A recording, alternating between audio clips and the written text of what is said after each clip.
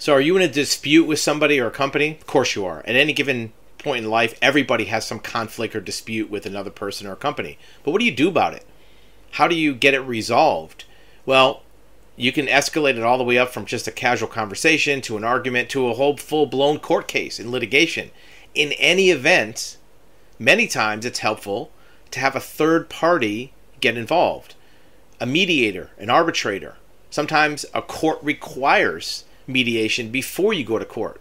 Well, even if you want a mediator to help get involved to keep this from escalating, to keep it from getting more expensive and getting it more farther apart in ideas, what if the other person doesn't want to get involved? What if the other person says, I'm not doing mediation, right? You say it takes two to have a conversation. Well, maybe not.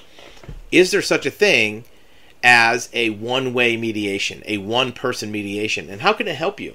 Well, mediation is to do something they don't agree with. A mediation is simply there to help show both parties what their common ground already is, what might be a workable solution, what are the options, and also to help dissolve some of the anxiety and some of the fighting points. What if you can't get the other person, you just did that yourself? Many times we perform mediation for one party by themselves first, and then hopefully you can bring the other party in. A mediation as a third party can talk to you as a combatant in a dispute, combatant in an argument, and point out to you, look, here's what the other side might be doing. Here's how you can protect yourself. Here's maybe reading between the lines what their language is saying. Maybe that person might seem mean and angry and toxic. Maybe they're just crying out for help.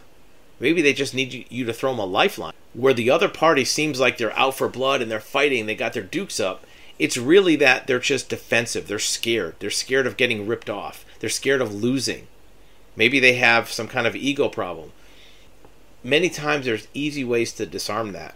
Even if the other party isn't interested in getting involved with a mediation with a third party like our company, many times you can introduce the mediation elements yourself. Because look, you have to talk to that party, whether it's through your attorney, whether it's through some employment contract, whether it's just through talking to your neighbor over the fence about some problem you have.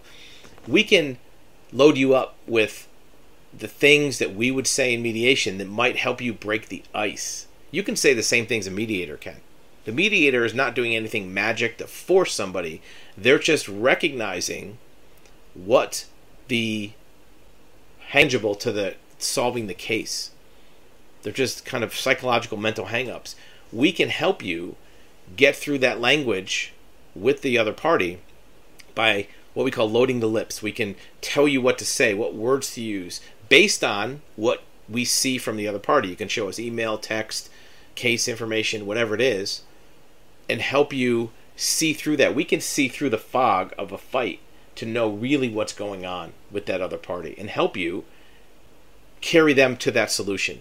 A lot of times they look at you like an adversary and they're not going to listen to anything you say. There's very simple ways to de-escalate that. Now, part of it is you have to be willing to do it as well, which is a hard thing to do. You have to swallow your pride. But we can make that easier too. We can tell you how it's not going to be that bad. You're not going to really have to lose. You don't have to be defeated. You can maintain your pride, your dignity.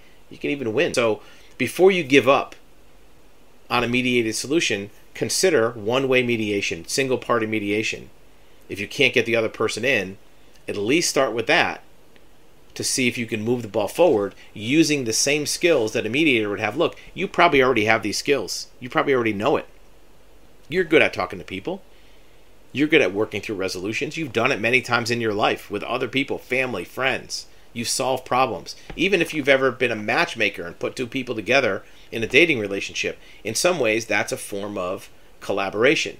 You probably already have these skills. You probably just don't recognize what you can do with your own power to solve the problem. So consider one-way mediation. Obviously, it's better to have both parties involved. So you don't want to squander that if you can get everybody on, to the table. But if you can't, that's an option. Remember, we're not attorneys. Check your legal advice. Make sure you're doing things the right way. Don't get yourself well-being is in danger. Don't go up against somebody who's violent or going to fight you or going to do damage to you. Make sure that you do all that. But this is just about a hypothetical, theoretical way to proceed if all the other things are safe for you or legal for you, that you have that option.